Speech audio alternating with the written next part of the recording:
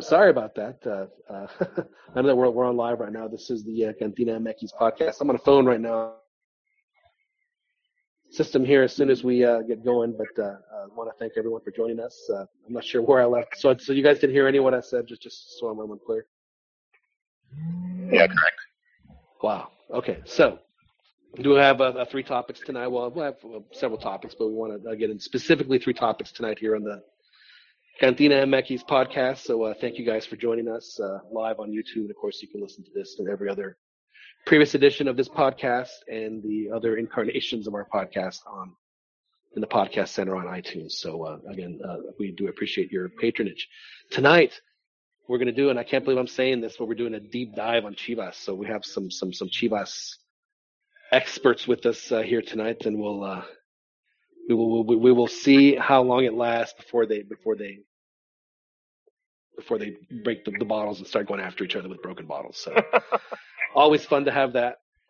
And we'll talk about Raul Jimenez, he and his big non-move to China. A lot of interesting angles in that story.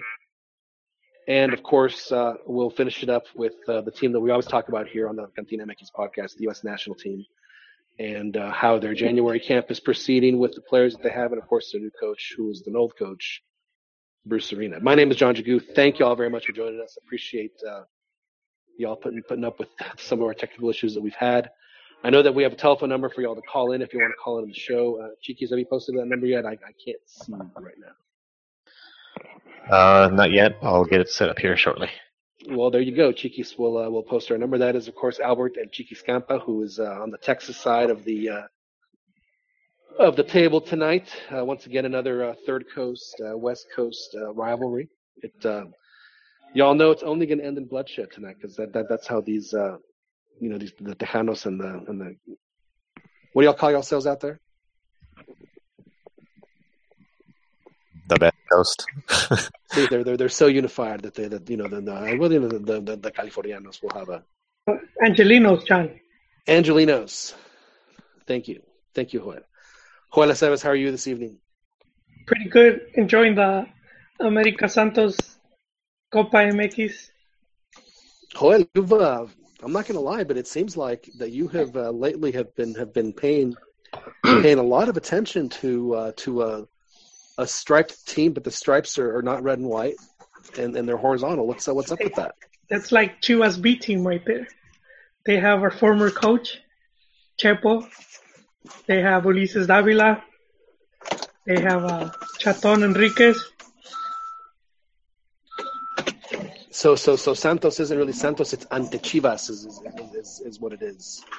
No, I mean it's just interesting to see how some of these players, even coaches, will do. They get ridden off. Now, because right now they're wearing the black and the yellow stripes. Is this like watching Bizarro Chivas, like Chivas in a different dimension? No, it's very much Santos. Well, What's up, Ron? what is it that turned you on to Santos? Was it Iragorri's construction hat? The cowboy hat? The cowboy hat? Was it that? Hey, I was like, why didn't I think of that? How you doing, gentlemen? Ronnie, thank you for joining us. Has joined our lovely, illustrious podcast here. Ronnie, are you keeping an eye on your cremitas right now? I was watching a little bit of the game. I left my studio maybe about 20 minutes ago, so I'm trying to hurry up to watch the last bit of it. Yeah, well, your boy Darwin scored a real cracker. It was very nice. From about 30 yards out, put it in the corner. So he's definitely, if he gets a. This could with Sambuesa out. This could be his chance. This is his last chance to do it. Yeah, you're right. You're absolutely right about it. It's his last chance. But I'll be honest with you, John. Watching America the first game since the final. Right. It just seems you can't seriously already pass judgment on one game having to do with what they dealt with. I feel used. Okay, I feel that's what I did. I mean, watching Moy should be there, and and even to a certain degree, I was like, you know what? Why the hell are we giving Sambuesa to Toluca in their centennial year? Well, I thought the centennials don't mean anything, Ron. So what difference would it make? But for the media, it does. Because I know that I made a comment, last year with that, Toluca, they don't really have anybody this year. I mean, that's iconic. I mean, that's why they had to bring, what's his name, Cristante back and stuff like that. So I don't know. I honestly think that Toluca is going to do well. Well, they couldn't have started off any better than they did. Yeah, those were two good goals, man. Yeah. Those type of look like that, dude. I don't mind. It's like, it is what it is, dude. On one of them, although right. I think Marchesín could have done a little bit better in his placement. No, but you're right though. To keep a ball on a trajectory like that for as long as it did, it's that's an impressive shot. There's no question. And both of them were, mirror images of each other. Well, Ronnie, it's funny that you jumped in when you did because we were, and I'm not kidding. We had promised the audience that we were going to go into a serious, deep Chivas dive. Oh. For the first few minutes of the show. So I don't think it'd be a better way to start the Chivas deep dive, and I'm sure Joel will agree with me, but I can't play it. Damn it. I'm on the phone. Well, we'll have to wait. But anyway, so we will be doing a deep Chivas dive. So there were just a lot of moving pieces with what happened with Chivas this week. A lot of of course their 2-0 win now. Joel, I know you didn't get to see maybe saw the replays. Do you feel that the red cards were justified? I know that the Gallitos was absolutely justified, but the second one, did you feel that the second one was just criminal? Well, I think the player was already carded. He should have just known better at that point. So do you think at that point, Joel, it falls more on reputation than anything else? That why guys get more red cards than others? Oh yeah, I think that does happen. I'm not sure if Jair has that reputation, but if you're already on thin ice, And we don't know what he said. He could have said something really crude about like his wife or something really messed up. Well, whatever it was that he said, I'm sure the ref before he said, and if you say anything about this, then I'm going to give you a red card. Kind of like in Bull Durham when the umpire's like, "Did you just call me a cocksucker?" And then I call you, and then they just have that conversation, and then he says it, and he goes, "All right, you're out of here." So he knew where his thin skin was at and push his buttons, probably, and that's what he did. Right. Yeah, absolutely. So he got a red card.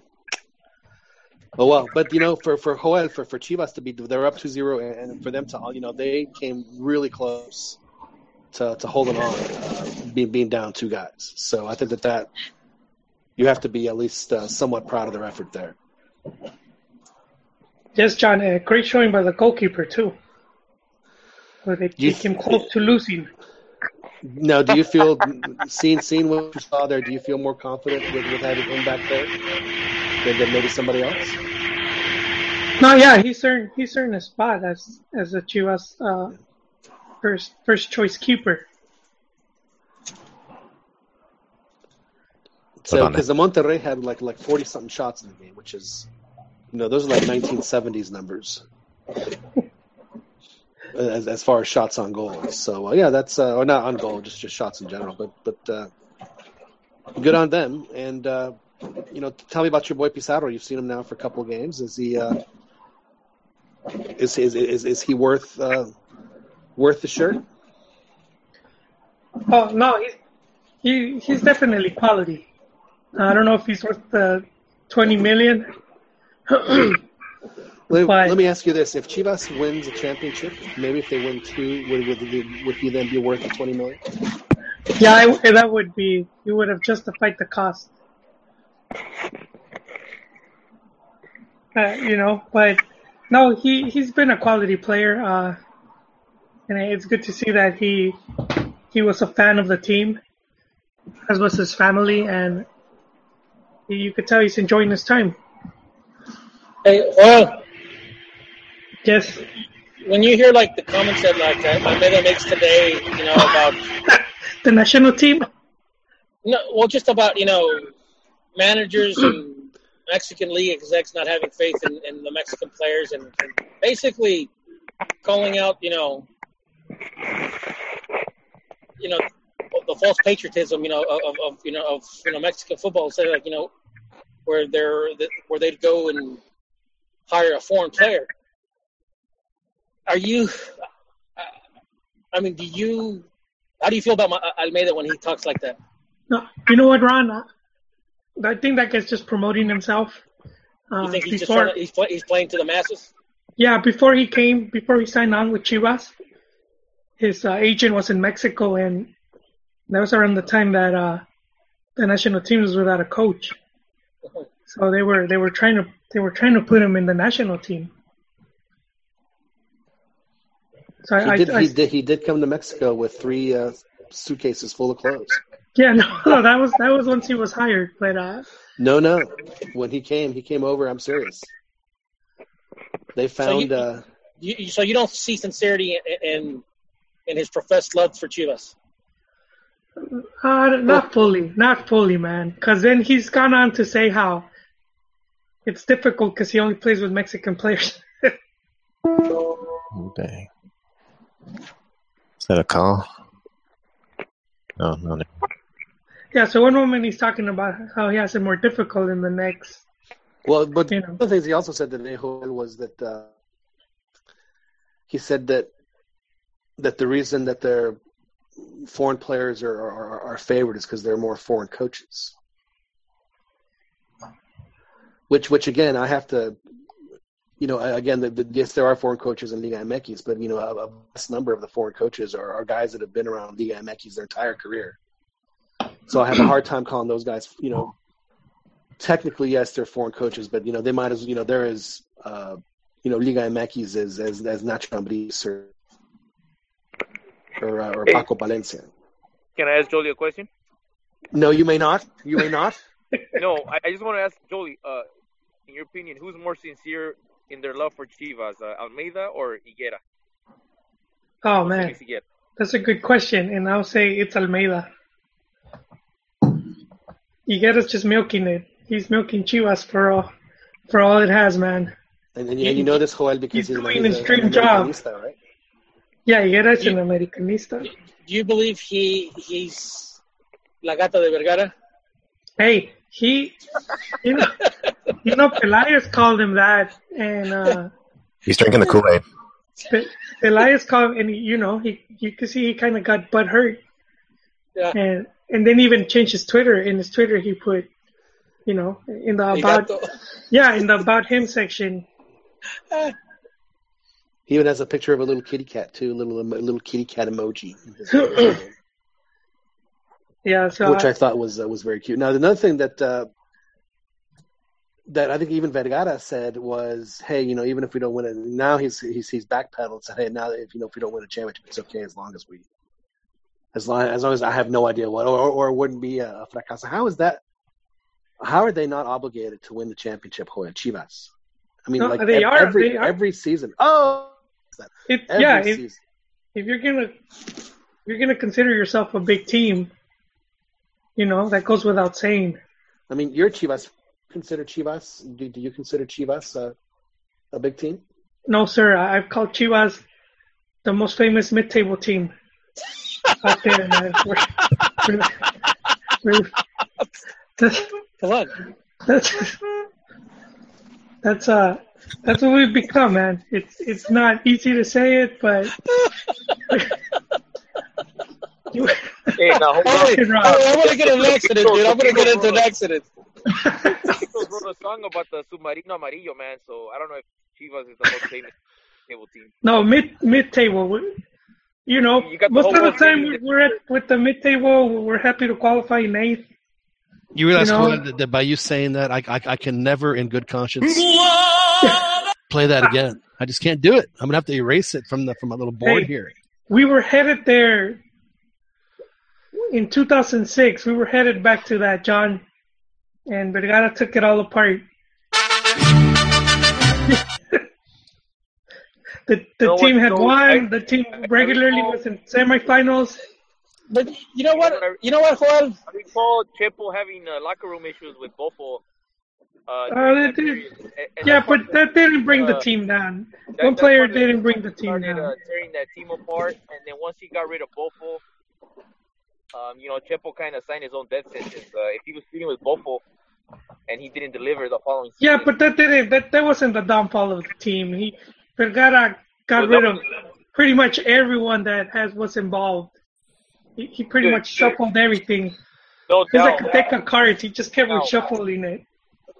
He has a big hand in the state of Chivas due to his bad leadership. But I'm talking about Chepo himself, his politics with the players. Yeah, but see, now you're making it about Chepo. You know what? About Chepo. That's why they had the foul issues. And he summoned Pern, dude. No, but hey, look.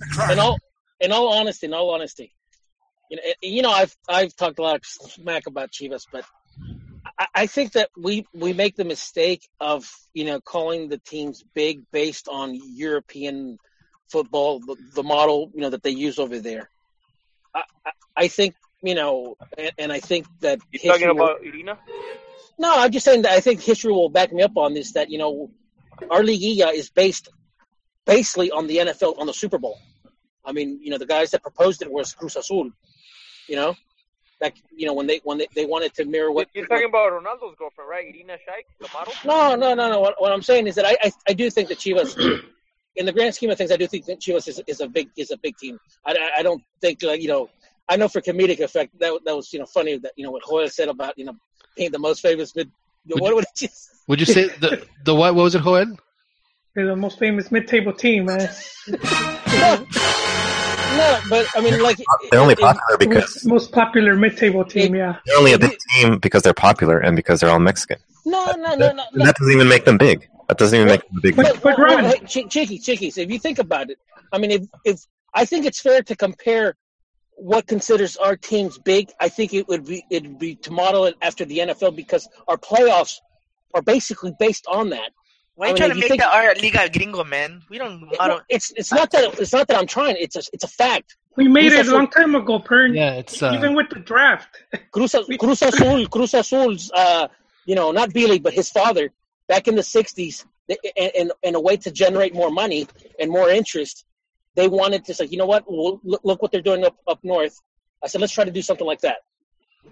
And all the team and most of the clubs, agreed to it.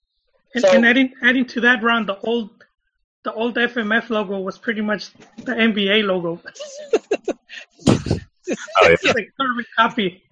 No, but so but who was the silhouette in the old? Who was the actual player that they silhouetted in the FMF logo? You know what? I should know this, John. It was Jerry West. Was it Jerry West? Yeah, that's right. Yeah, they just photoshopped the ball. They just made Jerry West the soccer player, not the basketball player. Jerry just switched the ball around. So it's funny you mentioned Jerry West. I was just in West Virginia a few weeks ago and at their basketball arena, and they got Jerry West stuff all over that thing. And there's a big statue of him. There should be. Yeah, no, absolutely.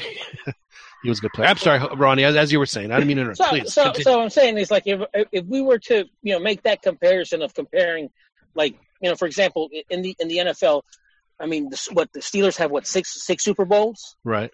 What Cowboys and Niners have 5? Yeah. What the Pats have 4? There's the Bears, the Giants also have. So I mean, if one of the things that kind of ticks me off is when you have Jose, well, not just Jose, but other players. Oh my God, they have 20. They only Chivas only has 10 titles in 100 years. And it's dude, it's the league started in the 40s, and really the playoffs started in the 70s. And when the playoffs started, Chivas, I don't think they won. Did they win the first one, or did they win the first last long season? No, the first Liga America won it against Toluca. Yeah, so that means that the last long season was because Chivas won in '69, so they either won the last long season or the first Liguilla, because the Liguilla didn't start until the World Cup. But Ron, in 1970. Now you bring up the short season, Ron. Yeah, well, and true, and obviously that adds more. So I know, but in the time that Pachuca has established themselves as a first division team, they've won about 6 championships. Well, okay, to Chivas is 2. No, I understand that. Joel, and obviously things go through cycles. It's not always going to be like that for Pachuca. I mean, how many liguillas or how many more if like in the 70s, how many titles would Cruz Azul have if we played the 2 short seasons? They'd probably have more titles. Same thing with America in the 80s.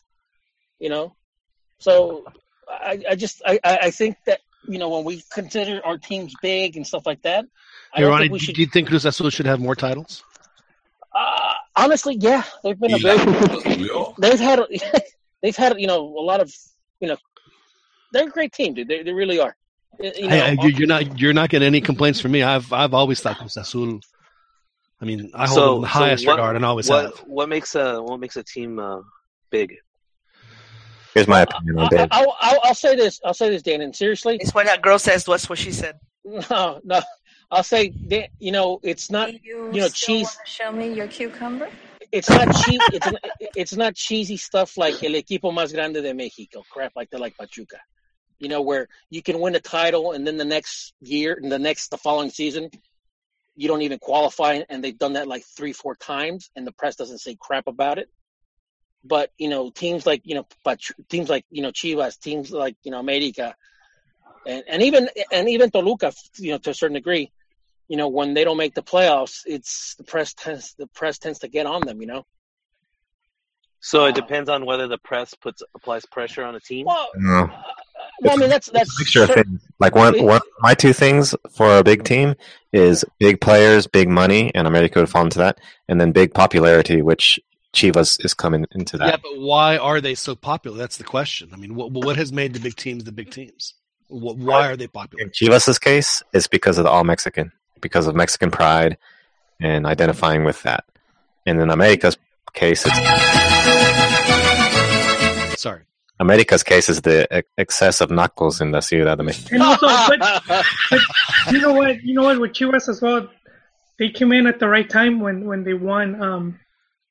When they started with the Campeonísimo era, it was like the timing was right, because before that you had like León, who had, they had gone on a winning streak and they didn't come nowhere near close to what Chivas managed to do. So well, I mean, the advent of television is really what made. Obviously, is what made America popular, made Chivas popular, certainly, and it certainly is what made Pumas popular, because Pumas didn't come into the league till '62, but they didn't really start playing really, really, really well until the mid '70s, when they had all theirs, that crazy good team that they ended up with, through the early '80s, and I think that. So I think it's a combination of all three. I think it's a combination of you have to win a lot, and you have to do it with huge players, and not necessarily being big money. There should be big players. And that is what makes a team a big team, is you have to win. I mean, that's why I think you're right, Ronnie, about Toluca. I think that they, there was talk about how the Players Championship is golf's 5th major. Well, then Toluca would be the out of the 4 big ones, Toluca is like right on the edge as far as I'm concerned, because they've done it by winning big with iconic players. Yeah. And like, I know that we touched on this, but you have to put yourself in a position to win it, and I think those teams have done that. Even though some have failed, spectacularly. Like America in the 119th minute. I can laugh about that now. The fact that you're fighting for these things, constantly. That's, you didn't have to play that though. Oh, actually, I meant to play the drums. There you go. This is Dan's favorite drop, by the way. I don't know if you knew that, Ronnie. This is the drop that Dan likes the most, because of the little eagle sound right there at the end. Oh yeah, it reminds me of an Escondido afternoon, dude. I think that's why I do have an issue with with Chivas they meet all the criteria. But lately, to me, I mean, when I think of iconic Chivas players, and I know you guys are Chivas fans, but like the outsiders, who? Buffalo? Totally agree. It's tough to find iconic. Yeah, and this I have said in the past that one of the things that has held Chivas back was the fact that they didn't play foreigners, because I've always said that teams like America, Cruz Azul, Pumas, who did have foreigners, produced more national team players and iconic national team players. Where if I were to go back, I would only put Salcido. If I were to do a best 11 all time and have honorable mentions, really the only Chivas player that I would have in the last 20, 25 years is just Salcido. For the national team? For the national team. Yeah, no, you're probably right. And obviously, Chicharito, but I would still put as far as center forward, I wouldn't put Chicharito, but that's a whole different conversation. But Salcido, at least for me, hands down, just a hell of a defender. I think he better than Suarez. His World Cup in South Africa was really spectacular. I mean, he played just out of his mind. He and Rafa were far and away the best players of the team, and Salcido was now Rafa played terrific, and I thought Salcido was better than Rafa that whole tournament. Rafa, good Lord, I sound like I'm talking from around here. But anyway, it is 10 o'clock. We got our half hour in, so it's a good spot for us to move on. Sorry, Joel, just to give you one last taste, Joel. Just get a little one, Joel.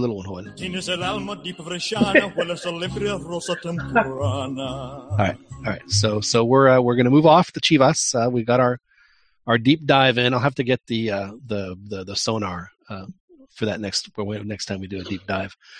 But I do want to talk a little bit about Raúl Jiménez and with his really probably just a gigantic no story, to be honest with you. But turns out that he allegedly had a big contract to go to China, and he said no. And then he tweeted out, I think it was to David Faitos, and he said it's because they actually listen to the players over here. So it was obviously a little pop to whatever happens over in this side of the world. But he could. I don't know how much his contract was, but I'm sure it was for a lot of money, and he turned it down. And it's a bit ironic considering that. It's a bit ironic though, considering that he did leave. And he left on good terms. Yeah. He left on good terms. I mean, in fact, even El Tuca, was praising how he left, and that's when he was criticizing Pulido. Right. But yeah, but I mean that's the thing though, is that maybe he's seen too many times where guys didn't have that option, but. I guess the question for Raúl is, I mean, how much was the contract for specifically? Does anybody know? I mean, I heard $30 million. 53, I think that's what I heard or what I read. It was 79 or 53 million. That's a big number. I heard 50 as well, but I don't know how much they were offering him personally. Well, he would normally get, I think 10. I think the standard rate, if I'm not wrong, maybe you want to. I think it's 10%, right? Just like a signing bonus. Honestly, I'm not sure what the Chinese. And I'm sure for other players, it might creep. Like I'm sure for Ronaldo, if he went from Real Madrid to whoever, I'm sure he'd probably get like 20% of it. But and his wages too. I'm sure he was looking at a significant bump in salary. But good for us, I guess, as fans that he chose to stay in Europe and hope and to compete in I guess the best soccer that's out there. I guess at least that's his feeling, apparently. Right. Well, they do have Champions League, and they made it to the quarterfinals last year. And they actually, thanks to him, came really well. They made it at least interesting against Bayern for like the first 35-40 minutes of their. I think it was the second leg because he did get a goal, and at that time they were forcing at least extra time with that goal. So it was. it was good for him. He's been injured, unfortunately, this year. He actually got injured playing those two meaningless qualifying matches that they didn't have to play at all. Is when he got injured. That's but they had the. Do you think it changes his standing within the team? Because I'm sure like the owners or like the sporting directors are pretty. Well, see, I guess disappointed. that's my question. Is that what percentage of credence do we give to this? Is this 100% accurate, or is this just the agent blowing smoke up everyone's bottoms? Throwing out that number. It could be, John. I mean, it could be that the agent's just trying to fish. It's a fishing expedition. Yeah. To see what else he could get for his client. Right. Which is what agents are supposed to do, and that's fine. But if that's the case, then I'm sure the team was all in favor of that because they've invested a lot of money in him, and I'm sure they're itching to see a return on that. Yeah, I mean, that's the thing, though. I think that for what he's, when he's played, he's done really well, and so now as he's getting back into it, I'm sure that he'll have a solid second half of the season, and if he does, then and if the other guy isn't, then we're going to have to see Jimenez play in Russia. I mean, there's just no way around it.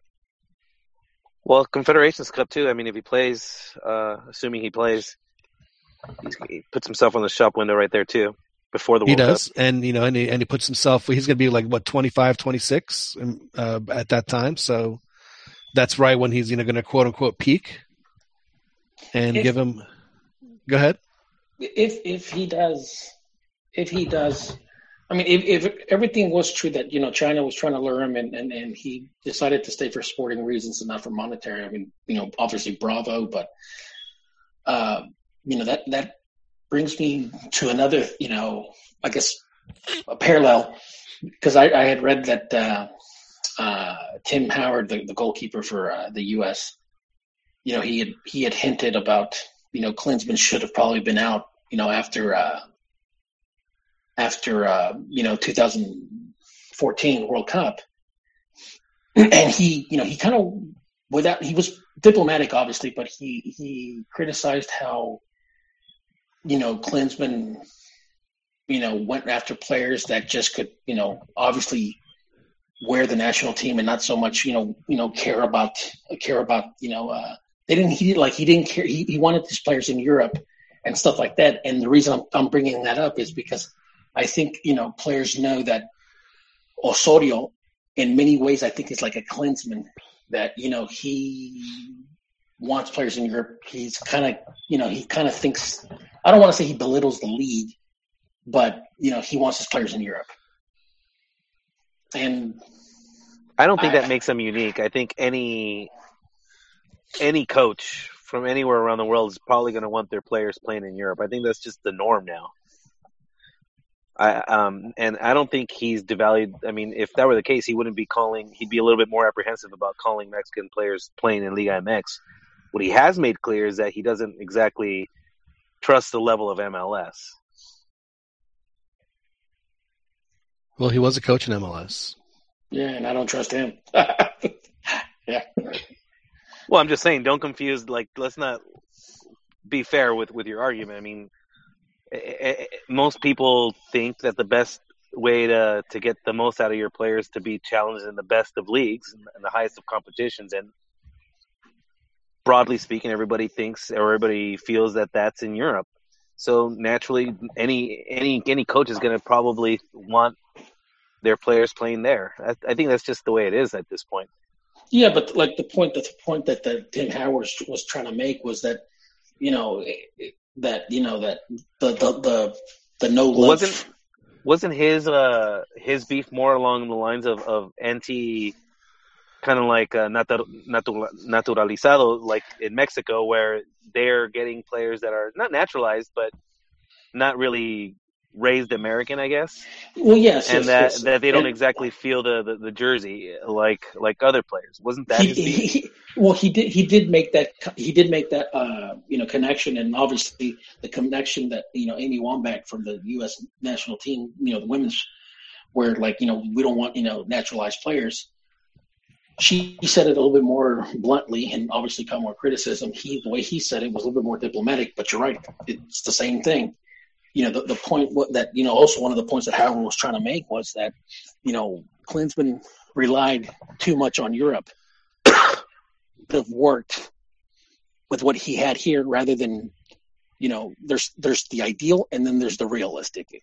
And it's like he didn't really want to work with what he had. So I don't know. I think that perhaps if it's true, one of the reasons why he didn't chase the money, Raul, was because he wants to be taken into account for Confeds and obviously the World Cup, and doing that in Europe, even if it's with That's the reason why we should have more Mexicans going to Europe, so they can get that prestige. Well, let's be honest. If Fernando, didn't mean to interrupt, but if his end game is that, obviously Benfica isn't where he wants. He wants to move up, and he'll move up some. Doing it for Benfica, but if he scores 4 goals in Russia, that. So I think you're right, Ronnie, because he seems like a pretty driven guy, Jimenez. So maybe he has this this dream that he wants to play, and he needs to sort out his injuries. He tends to be prone to injury, and that's something that he needs to be able to sort out. Just because it's turning almost into like a Hector Moreno type of situation where everybody was feeling that Moreno was going to make a big move to a big team, and then he broke his leg. Well, you can't blame that on being injury prone. No. I'm just saying though that he's going to miss his window if he keeps getting injured. Is my point. No, you're absolutely right. I think and that's why I think that this particular season and that particular tournament is his best chance to make an impression. So yeah, y'all are probably right. It's probably.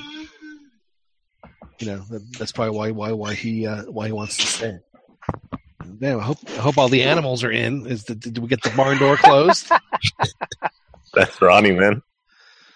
Jeez. Ronnie, are you getting all the cats for the? Hope everything is all right. For your what is a food truck tomorrow or what? I did notice, Fernando, that you did happen to call. We mentioned Chepo a few times. We won't get into that, but your Rayados, they came really close to getting incredibly embarrassed at the Tamalera. I think they were embarrassed. It was an embarrassment.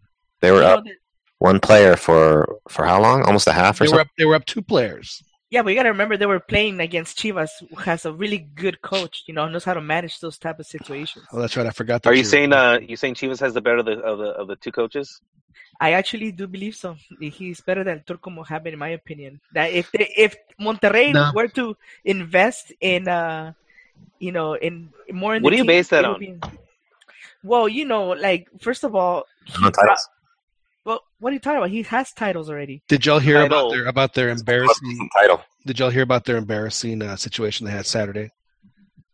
The both coaches showed up wearing the exact same Italian suit, shirt and tie. So they were competing in their same suits. So Fernando, who wore it best is my question. I don't pay attention to that crap. I don't know. Where did Turco? So Turco won with America, right? And he did. And Cholos. He did. Yes, he has league titles because he's always been in good teams. But Almeida, he had to work the team when he had garbage like Omar Bravo. He won titles with that. So just think about that. Turco has more talent now, probably than exactly. That's why I'm saying. That's why Almeida is a better coach because he's done more with less.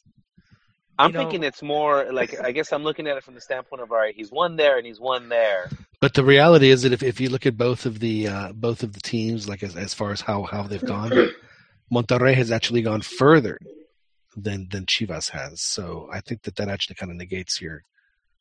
Well, yes, because their team is stacked. Even probably I could coach the team to the finals. So that's how good they are. Yes. Wow. Well, if you're going to mention about teams but being I'm just stacked, saying, you can't ignore Chivas. I mean, geez. hold on. Look at the investing that they're doing. Like Chepo didn't get that kind of love. You're right, but you gotta remember again that so far I'm talking about just coaching, not squad. I'm just saying that the coaching that Almeida has done more with less. Remember, he won a title with Omar Bravo, man. Oh my God.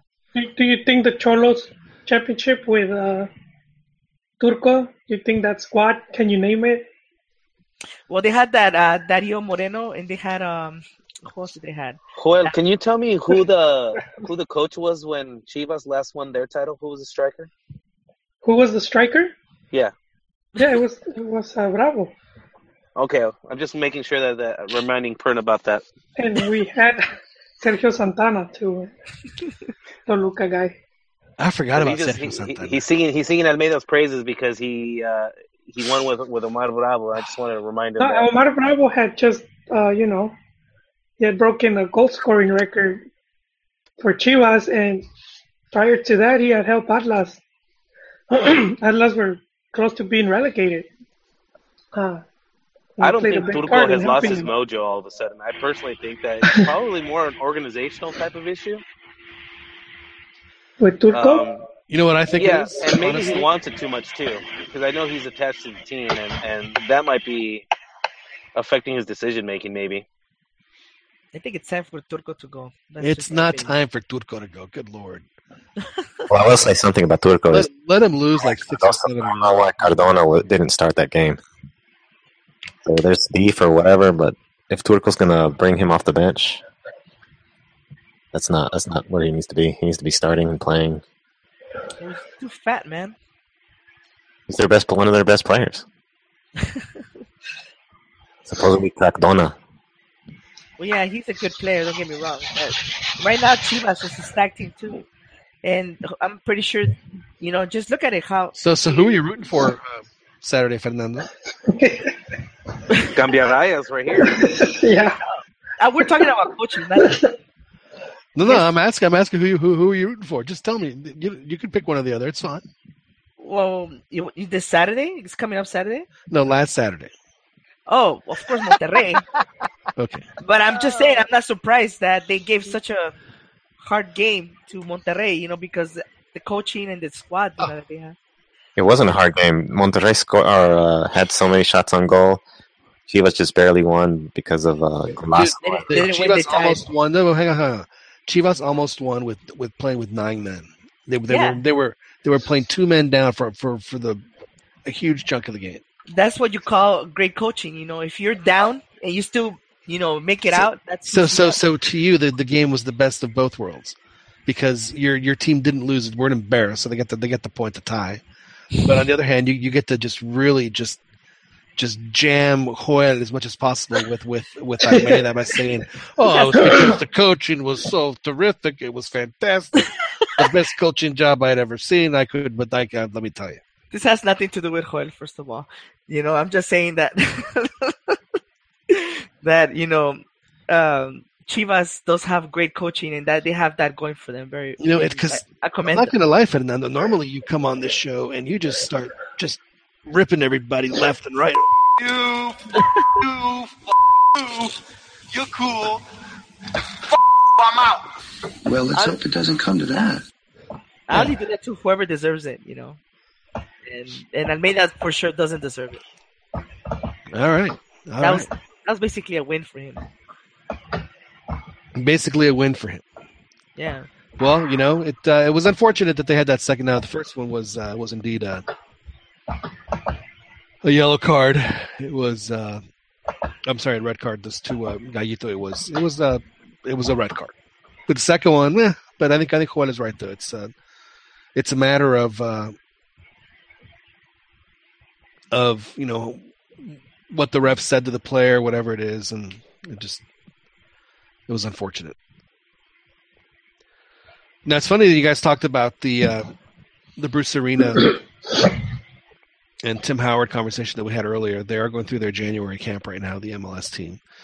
Sorry, the U.S. national team players, rather, that are mostly MLS-based, not all, but mostly MLS-based. And Bruce Arena's back. This is kind of the first time for them, for the U.S. to bring back a guy that had coached that had coached before. How's it going to go for them the second time around? They're going to fail. I can see it already.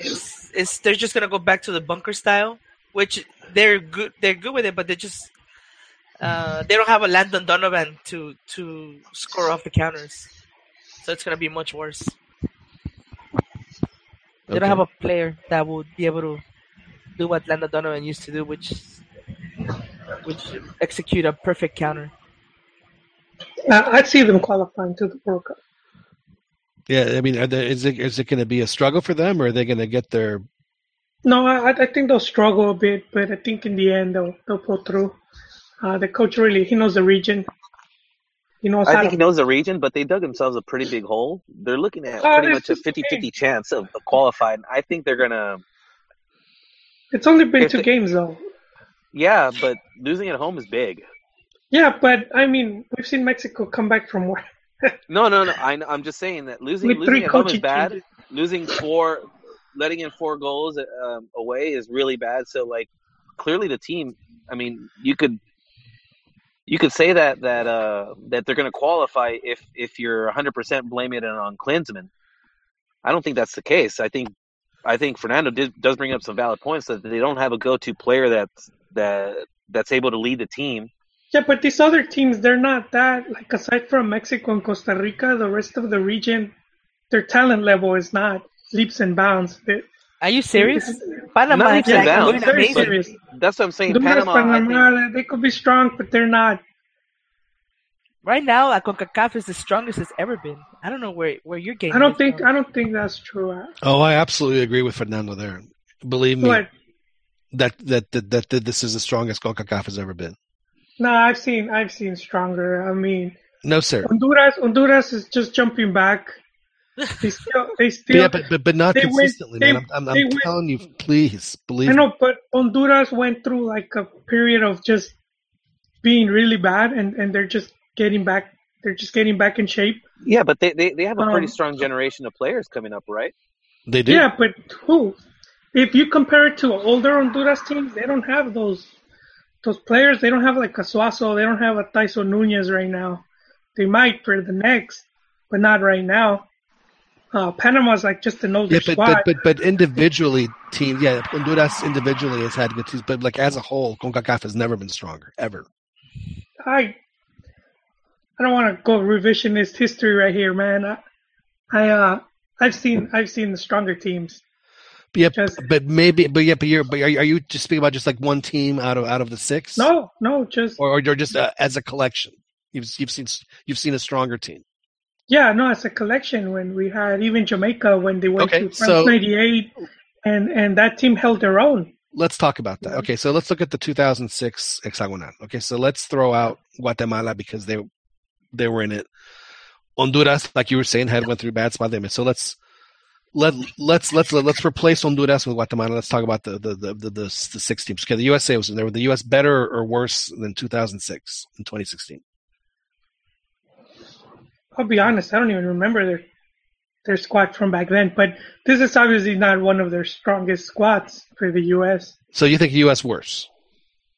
I wouldn't say worse. That's a bit just not as good. Joel, I think they always maintain this level. So, worse literally means not as good. Joel, you should be like right now you should be agreeing with us right now because a lot of the he sounds a little bit players, like the senador. No, I'm just saying like a lot of CONCACAF players right now from all over the region play now in MLS. No, that has nothing to do with that. Well, it has something to do with that. No, I'm just saying that Joel should be like saying, yeah, they're the strongest because look, they're all playing in MLS. And now he's saying that CONCACAF is at its weakest right now. Now I didn't say. I didn't see. That's the thing. I didn't say CONCACAF is the weakest. I'm just saying if you can't see the correlation right there. I'm just saying I don't see the region as strong as I saw it. I've seen it in other qualifiers where Mexico struggled. Granted, there's more tickets, but right. So let's go back to 2000 because that was the last time Mexico clasificó caminando con nuestro. Yo siempre digo que el fútbol algunas veces, en mi punto de vista, es como un ajedrez. We can't really compare it right now because that's what I'm saying. No, I'll wait to the end to the end of the qualifiers to say it. Well, then, Joel, Mexico califica caminando. Joel, are you going to abstain from this exercise? Are you abstaining from this exercise? Yes, John. Yes, You are John. you are abstaining. I have to agree with Hoyle that this is one of the weaker ones that we've seen in a while. And I'll tell you why. One, for starters, the very team that we're talking about is in a slump, which is Team USA. All right, that's Team 1. Team 2, Honduras. They're not the teams. That's from not the Team past. 2. Team 2 is Costa Rica. No, what I'm saying. And Team they're 2, just like, as strong. No. Honduras hasn't typically qualified for World Cups. Honduras was struggling to get into the hex.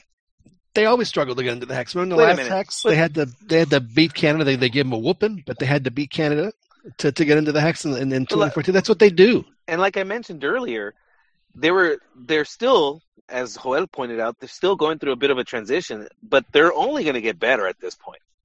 So I mean, they got through the rough part of actually qualifying into the hex. You can't say that they're only going to get better because the whole Copa Centroamericana is going on right now. Honduras played Panama. Did you see that the coaches almost got into a round of fisticuffs? They did. Yeah, and because he accused them of paying off. Ronnie, what would you have done if Rueda grabs was it Suarez, grabs him by the head like the Mountain had the Dornish king? What was his name? I would have done one of those Beto jiu-jitsu moves. And just blasted his head open like the Mountain did in Game of Thrones. No, I would have done one of those things like the Beto moves where he does jiu-jitsu and just take him to the ground. That's what I would have done. Smash him. What's that?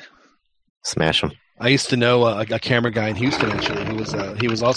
He was nationally ranked in judo in his weight class in age, and he would tell me one time, and he would that he was in Spain and he had his camera with him, and some guys came up and wanted to steal the camera. And he's like, "You guys need to walk away right now," and they didn't. And he said, "It's all leverage."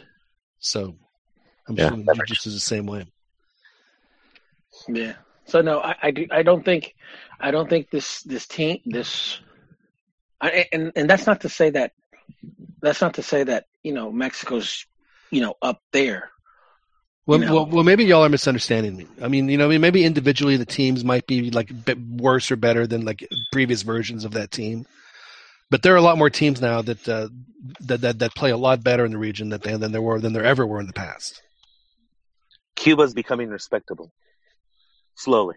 Well, I think we just got used to seeing some of these teams now, like Panama. We've gotten more used to them because we've seen them play more often. But Trinidad and Tobago, I'm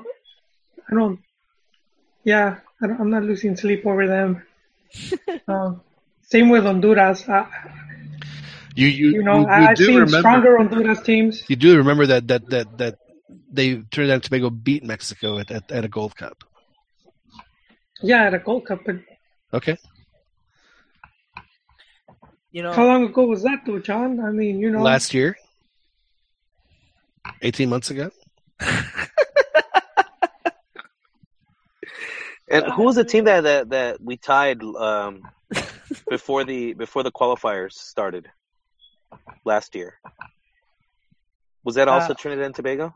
That was Trinidad and Tobago, yes, 4-4. Was it like a 4-4? Okay. Yeah, it was a pretty amazing game. They have a great squad. My point is that I remember, believe me, back in the, even up until 2006, which is what I was trying to say, is that, yeah, Panama was in the hexagon in 2006, but they were much stronger. Costa Rica is stronger than they were in 2006. Probably the only teams that aren't are the U.S. and Trinidad. And I think Honduras is getting better because they've gone through the transition. They're using their Olympic team. That's okay. A good team. Well, here's the thing, though. Here's the thing. Don't you bring a thing to an argument, Mister? No, what I'm saying here is now the teams. Obviously, one of the things that one of the reasons why Chepo got kicked off the national team was because of the results that he was getting, at home with teams bunkering, and it was working for them. But I still don't consider a team when a team goes and bunkers, for a result. Obviously they're playing for the result, but they know deep down that they don't have the moxie, they don't have the capacity to play al tú. I totally agree with that. When you bunker, you just basically are ceding the ball to the opponent, hoping that they just don't score on you. You're playing percentages, but you're also mentally you're telling yourself, you know what? I don't have it to play. I don't have it. But they don't seem to have a problem doing that when they play them at home. What's that? But they don't seem to say that. Well, hey, keep in mind, in the last World Cup qualifiers, Mexico should have won in Honduras. There was that fake penalty that where they took 2-2. And then didn't Andres Guardado get kicked in the face at the end of the game? So and then the ref right in front of the ref, and the ref just looked at him like, yeah, and it was in the box too. So that's also one of the points that I'm trying to make is that I don't think that this is the strongest CONCACAF has been. That has nothing to do with how strong it is or not. Even though I agree, definitely not the strongest CONCACAF. No, I don't. No, I don't think that has a measurement. Just because they bunker doesn't mean that's not a measurement of what is strong or not. He's not saying that. Not being the strongest though doesn't equate to being shit either though. No, but what I'm saying is that that's the picture that you guys are kind of painting because I think it does though. You're trying to make it seem like the entire region sucks. So of course Mexico is doing well. Well, here's the way I overshadow the fact that you're trying to build an argument to make it sound like Juan Carlos Osorio is doing a crap job, even though he's only lost the one. Why are you taking it there, Dan? It has nothing to do with That's exactly what you guys are doing. No. This is what it is. Mexico stays. We do have one of the more talented always bring up the cheating. It's not fair.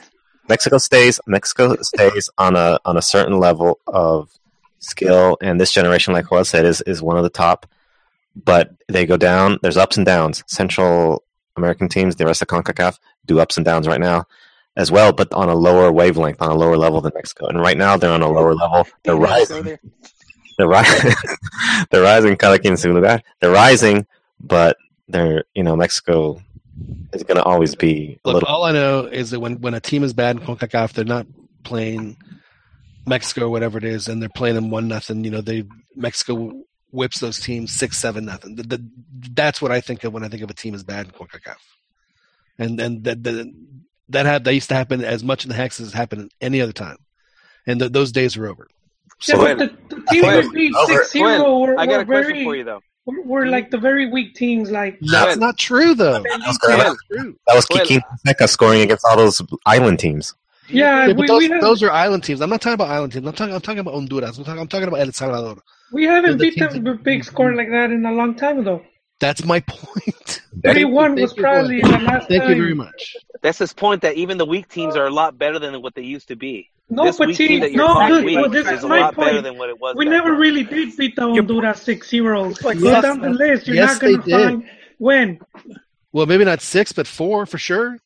All right, when? I don't remember. 1993. Are you guys saying that there's more Gordiwapas now than before? In Honduras and in over 20 years, man. Yes, exactly. But that's just one. You have to go back that far to find one example. Example. How many more examples do I need to find?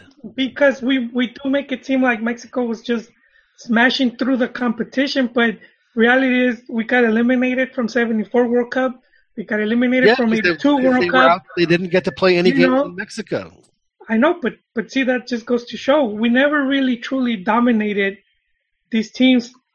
So then why are you giving Osorio such a hard time? I haven't been giving him a hard time. What? Yeah, you have. All of you guys are against him. You've been against him before he even had his first game. Okay, look, now you're jumping ships, man. I think CONCACAF is one thing. Might be where Osorio is against rivals outside of the region in top tournaments. We don't really need a coach for this region. Well, that's a pretty small sample. That's a pretty small sample, and you're only going to use the one game. So what one game? There's more to me. It's more than one game because I criticize this whole CopaMX Centenario. You've been riding his ass for many games. but I haven't even brought him up. I mean, he has been a non-issue to me for this. I just think, though, tournament. that the fact that he's been doing it, he's been qualifying so far, the qualifying process has been doing it without a sweat, is pretty good, considering the fact that this almost never happens, at least in modern times, because going back 20 years is too long. Well, I mean, if we're looking 06, back if we're looking in La recent times, when La Volpe qualified too, Caminando, that was also a week. You know, a lot of the teams weren't as strong as they can be. You know. I think we overestimated Honduras when we played them, and even Chepo or Piojo could have ended that streak, like Pern says, and beat them, and then beat whoever El Salvador, who we played next. Not disputing that. Osorio's credit is inflated a little bit. I think any coach.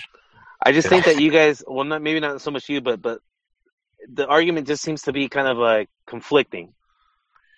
Like you can't have it both ways. Like either the region is getting better or it's not. Like you use past results. I don't know. I just think that the region is in a slump right now. Mexico is up top. They're on. They have their generation that's really good, and everyone else is in a slump. I don't think so. I think Costa Rica is about as good as they've ever been.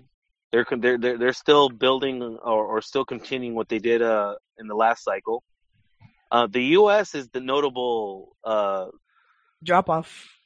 Yeah. Costa Rica won the Hex. They're at the top of the Hex. Even the U.S. hasn't dropped off that much because it did make the final of the Gold Cup. And let's face it, and their centenario wasn't that bad. The U.S. I think when they fall very, very, very, and they come back up very quickly. They always have. I think, though, the glaring, though, when they were struggling and while they were losing all those games was when Klinsmann was trying to make the team play a certain way. And when they reverted back to a more conservative approach, they started getting results.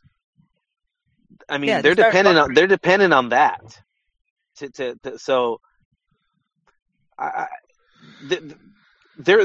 I think this is a very weak team but besides them though, Honduras, like you said, they're starting to field some of their Olympic players that are coming around. They're developing. They're going to be as good, probably, or nearabouts, just because they're going to be a better team in the Hex. And this is why, and Ronnie brought this up a long time ago. It's like when you have a chance to eliminate a team like Honduras, you just put your foot on their neck. I mean, they had a chance to eliminate them. Granted, it was a they had to score like 4 or 5 goals, but they could have done it. They didn't do it. So we'll see in March when the United States plays Honduras. How will Honduras? I think Honduras will come out with a tie that game. So Mexico, before they go to Russia, has Honduras and the U.S. in Mexico. The 2 games before the Confed Cup. Well, I think the bigger test still, though, is going to be the Costa Rica game because we might be without Vela, which one can argue that he was like the driving force for the positive results that we saw. Well, I mean, apparently we talked about this a little earlier. Today they announced that he was a game time decision tomorrow, so it can't be all that serious. I don't know. I heard he had a torn meniscus. That doesn't sound like he could just go back the next week. I mean, sir. I mean, that's I never saw that anywhere. I mean, believe me, I'm. Well, say maybe I'm misinformed. Say he is out though. I don't see him as a real impact player. I think Tecatito is the number 1 guy right now. He just needs. I disagree. Just needs to stop disappearing a little bit, but he can change the game in an instant. It took Osorio all of 1 second of seeing that guy play firsthand to be like, all right, I'm gonna have to find a way to start him. Yeah. I'm gonna have to find a way to start him. That to me speaks volumes. He's like, I had it all sorted out, and then this dude showed up. It was like when Piojo saw I'm like, crap. Herrera and Guardado play for the first time. Oh, those guys are going to be my midfield in the World Cup, not Negro Medina and Hulit. They're different players. They're different players. I mean, obviously on a 1v1, then yeah, Corona is going to definitely outshine Vela, but There's just a bit of class that Vela has that nobody else seems to have. Not to rain on your parade here a little bit, Dan, but I know that I don't know if you're watching, but the CopaMX match between Santos and America. It was 3-1 when I walked away. It was a 3-2. It ended 3-2. What a great game! I mean, that was unbelievably entertaining. Not surprised that Chepo failed again. Wow. I'm sure Chepo was devastated. Unlike inferior coaches, we prioritize the league above a Copa. That's legit. Although La Volpe couldn't even win inferior cup. Yeah, but you have to remember, Fernando, I know you're a CopaMX aficionado, and you know that like this is really the first half of a tie that they play because it's a group stage. It's a group stage thing, but the winners of the home and home get like an extra point or something like that. Like whoever wins the series. So it's not over just yet. You know, Chepo's still. You know, it's just 3-2 on aggregate. It was just the first half. No, anyway, it was a really entertaining match. It was. Both teams were playing. Your boy saw some action. Oh man, I want Chepo to do some career rehab for my boy Chaton, who is a player that could just be just a devastating game changer if he ever got going. He was a devastating game changer. He was a really good midfielder. It's going to take him a bit. Clearly, I'm not going to lie. I was surprised that he hadn't been able to make the starting 11 the first 2 weeks. Well, you know, he's coming off injury. You know, Chepo doesn't want to overdo it that much. You know, this.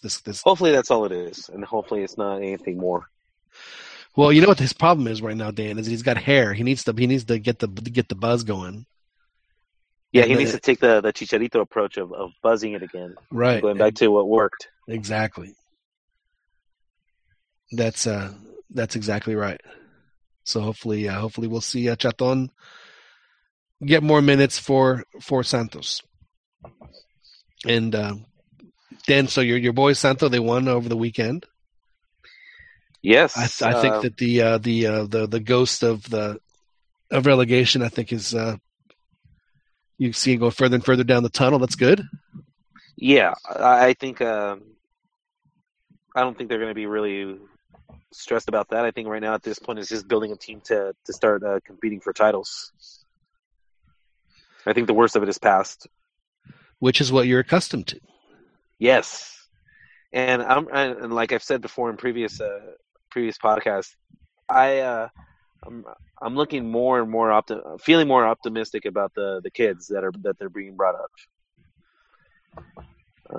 It's they got canteranos that are actually starting, and they're getting good results with them on the field. So that's very promising. Yeah.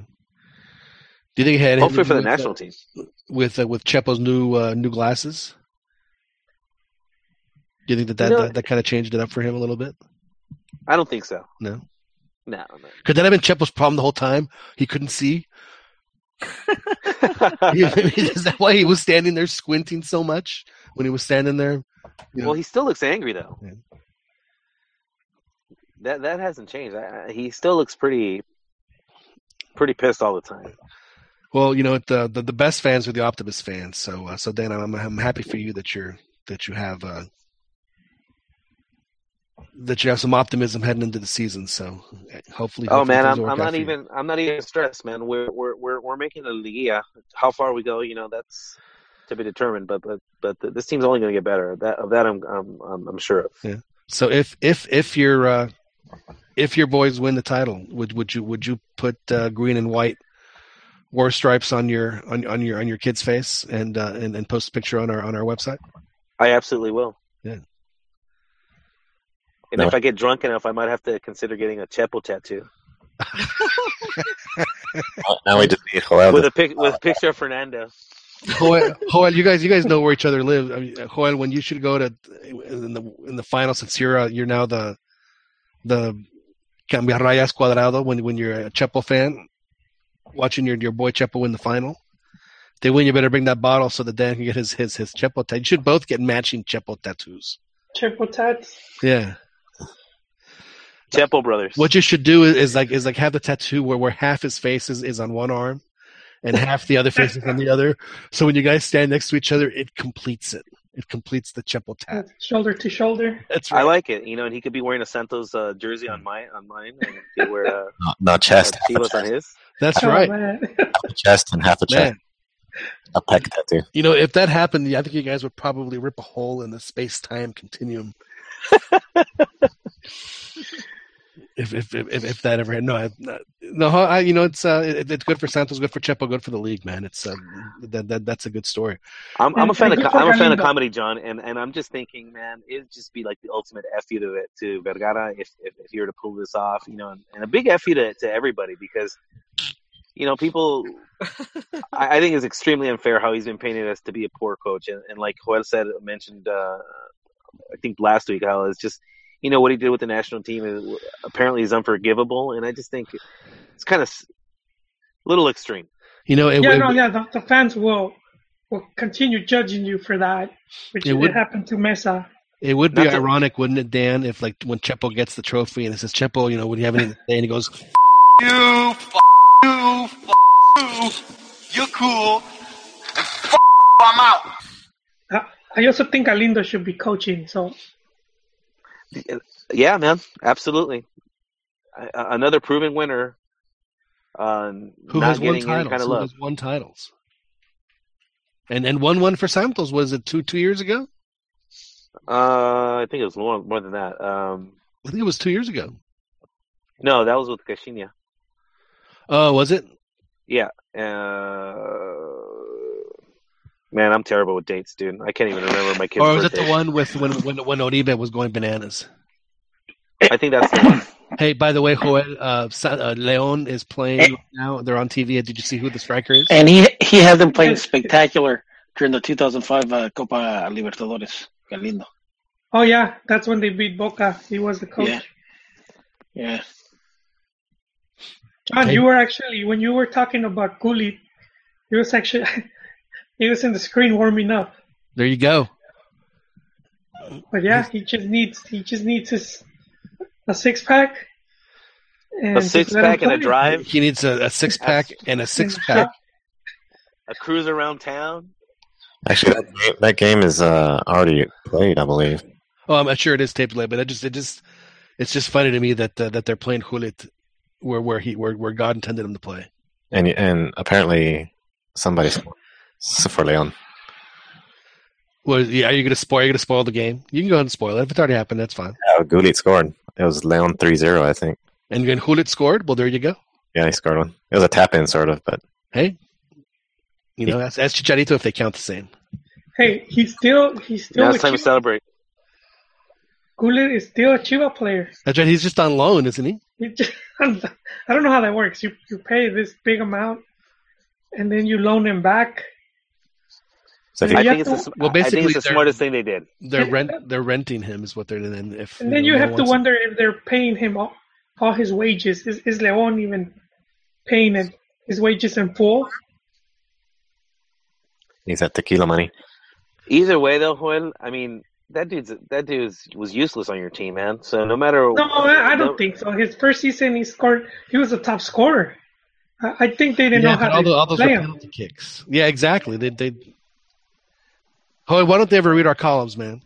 I don't know, man. And then here is, even despite what Juan says, I don't think it all comes down to Almeida, because I know Higuera likes to put his input and say, this guy needs to be here or this guy needs to be there. So it's amazing how when a team's winning, everyone wants to take the credit. Oh, it's because I was the one that facilitated them. Yeah, exactly. And I think I think you hit the nail in the head right there. I think Higuera wants to be that guy that finally something does happen. He's like, he will be. But he wants his share of the credit. He doesn't go down on the field and get his. Yeah, actually they did. He did. It was him. Yeah. Oh man, that's for the, I think CopaMX for the medals. Medal. Beautiful. Yeah, but if Almeida, the best coach in Liga MX. What? He's No. He's got to be per Pern. He's got to be doing everything. He's the greatest coach in history. Playing Gullit where he should have been. It's just Gullit's fault. Nah, they won the CopaMX, but the team had already, before he arrived, had already made the CopaMX final. Can I ask you a question? As a, I know you're a true Chivas fan. Yes, sir. And I don't want to embarrass you. when they had that parade after winning the Chivas MX trophy, they had the parade with the bus and everything like that. Weren't you just a little embarrassed? Yeah, yes, sir, I was. Yes, sir, I was, man. It's just for the cup, and it's a cup that we've talked about that we wanted to get better, but the structure is going to have to change for that to happen, because as it is, not all of the teams play on it. So sometimes you could win it, but some really good, strong teams didn't even participate, and that's part of it. So I mean, it's good to win it, but not to make a big deal about it. And you know what? I honestly believe that this show is very cathartic for you, because I think you get to just lay off all of this Chivas angst that's obviously been weighing. You know, for a guy who, I know you don't probably get to watch him as much as you like to, but you definitely keep up with, and it just, so we do. It's like we're peeling layers off an onion when we're. Oh man. And we're. It's been this way for a long time, John. It must be rough for him, John, because he's like the only guy I know who talks about Chivas like this. Yeah. Everybody else is so annoying, in the complete delusion they live under. It's like if all the Fernando, time. imagine if Fernando was a true Chivas fan. Was full on Chivista? Yeah, 100%. Not just 50%. No, 100% Tapatio. Fernando, when the phone rings, would get a.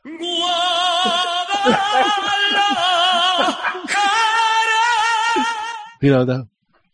I need that. I think he was a Chivas fan who on Twitter, how Juventus came out with their new logo. Yeah, the double J. A Chivas fan came out with a C written in crayon and MS Paint or something, and said, "Here's the Chivas logo with a C." It's funny though, that logo looks as bad as the new Chargers logo. Talk about bad logos, man. So just on a quick side note here, Dan. Dan, you're our San Diego correspondent. Pardon my French, but holy shit! How could this happen? People don't care. Wow. People just are that. Well, I think people are resentful toward the Spanos in general. I think they feel they've probably taken a lot of money from the city, and didn't care enough to keep them around. Wow. Do people not know how revenue bonds work? I don't know. I don't know anybody who's torn up about it personally. Would it have been different if they had been really good? Well, if they were really good, that wouldn't have been a problem. Yeah, that's exactly right. And that's one of the complaints that they always had toward them, is the fact that they never produced consistently winning teams. Now, let me ask you an honest question. Who's more popular in San Diego, Cholos or the Padres? Damn. Woo. That's a good one. I think Padres, man. I think the Cholos is like a niche crowd that watches them. That goes. Yeah. I don't think so. I mean, we don't live there, but I mean, you guys. I could give it the front that page treatment, don't they? There's a huge crossover between the cities. There's a ton of people that commute back and forth. Because this was easily a Chargers town. I mean, if there was a team that they cared about, it was the Chargers. I've been to Padres games, man. It's sad, man. Nobody shows up. How would an MLS team do in San Diego? Terribly. This isn't a sports town. I'll tell you what. One thing that wouldn't surprise me happening at all is if if Cholos one day becomes part of MLS. Man, that would be messed up. That'd be terrible. That would be terrible. Like you already hear about.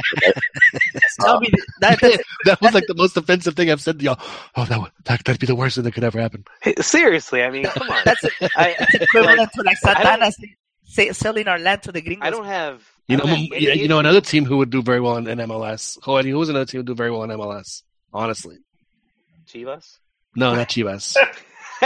They already tried that. Yeah.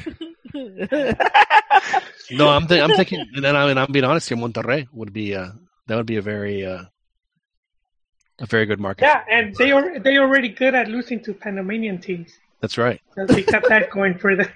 That's right. Well, the thing with Chelsea that's different is that they have a bunch of players that play for the U.S. national team, and a lot of their if you've seen Nate, a lot of their Twitter and a lot of their advertising is, "Oh, Cholos, we have a USMNT players," and they do the hashtag for them and all this. I think that's want cool. to sell tickets. It's a good idea. Yeah. It's a good strategy. I don't have an issue with if they're bringing up players that are going to be future nads. I mean, that's cool. I mean, that's part of their, if it's part of the area that they have to recruit to build their team, that's fine. That's part of it. But to make it an MLS team now, I don't mind Americans playing in the Mexican League. Boy, I really struck a nerve with you guys. That's hilarious. That's offensive, man. What you say, Dan? That you don't mind what playing in the Mexican League? I don't mind Americans playing in. I think I like it. I like seeing pochos out there like me playing, whether they play for the U.S. or Mexico. But Cholos gets front page. They get front page coverage, right? In San Diego. They do get coverage, yeah. But I'd like to see actually more Americans that don't have ties to Mexico, because I mean in the 90s you had what's his name, the coach, he was the Dynamo coach, I forget who's coaching now, Kinnear, what's his name, Dominic. Yeah, he was with Necaxa. No, he was with Necaxa. Clay Goyman was with Cruz Azul. Yeah. There you go. Mike Sorber lived at Bora's house. He played for Pumas and played well for Pumas. Sorber, I remember. Sorber. And there was Alexi Lalas played in Leon, didn't he? No, it was Marcelo Balboa. Yeah. It was Sorber, Kinnear, Balboa. There was another one. Jesus, I can't remember his name. That was the one where your team missed out on, man. I was really hoping to see Donovan play at America. That's exactly what I was going to say. It would have been so awesome, man. Because seriously, I mean, I've never seen a greater villain than Donovan. Man, and to see him on the most hated team in Mexico, it would have been a brilliant move for both people. You could get him. He could start peeing on other people's on other teams. He had already fields. peed at the Jalisco, yeah. So I mean, so he was already an Americanista. He was baptized Americanista indirectly. Oh man! Damn. Wow. Sorry about that, Joel. Here, Joel. Here. You remember that? That was a pretty scandal of the Oh yeah. There you go, Joel. Well, Joel, I think did mention the lines for the restroom, so you can't blame him. He was warming up, and he was stretching his leg, and then he just released himself. He had no idea that there was a camera out there, and I'm sure that he ain't the first, and he hadn't been the last. So let's not pretend that he was the only one that's ever done that.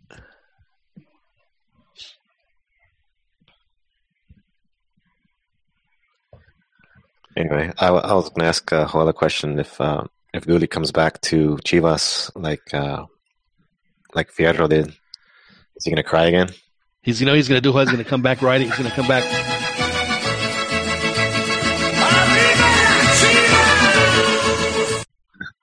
We have some pride. We have some passion this time. Who knows, man? It depends who the coach is. The last I heard was that Almeida was fed up with him. that guy had been partying a lot. And, you know. Did you ever party with him when you went to Guadalajara? No, I haven't been there in years, John. You and Hulit didn't? It's been years since I've been. Do y'all remember in the right before the France '98 World Cup when the whole England was hanging on Gaza? Was he going to make it? Was he not going to make it? And there was news that he and Rod Stewart went on a bender like 3 days before, whatever it was, and then he didn't make it. And Rod Stewart was like devastated. He blamed himself. We shouldn't have gone out. Did y'all ever get to see him play when he was on Gaza? I just saw clips from the '90 World Cup. Ooh. I saw Gaza towards the end of his career. I mean, I didn't see him because obviously, you know, I didn't have access to what was it? Fox Sports World came out, I think, in 96, 97, something like that. So I saw him towards the end. I mean, obviously, I did see the '96 Euro. Oh, you remember the goal he scored against Scotland? Scotland, yeah, that was a nice one. Yeah, have y'all remember that? Y'all, you know what goal we're talking about? It was a nice little sombrerito. He did a little sombrero, and it was in like at Wembley, like in the middle of the day. I mean, the sun. I mean, just you couldn't have asked for and against the Scots. We weren't born yet, I think. 96? No, I think you were probably born, Fernando. You were. No, seriously, Fernando. If you've never seen it, definitely, it's absolutely worth a look on the YouTube. Yeah. In fact, if you can, we can post links on our little chat, right? We can, or show that stuff. I think we should because that's I'll let our technical director. Have you seen? I mean, he looks bad. Oh yeah. Yeah, I mean, there was like. Are you surprised? No, he's a drunk. He's a drunkard. No, but he. I mean, I don't even think he's gonna last. I mean, I was surprised George Best lasted as long as he did. George is one of the greatest quotes in soccer history. He said, "I spent all my money on booze and women, and the rest I wasted." God bless.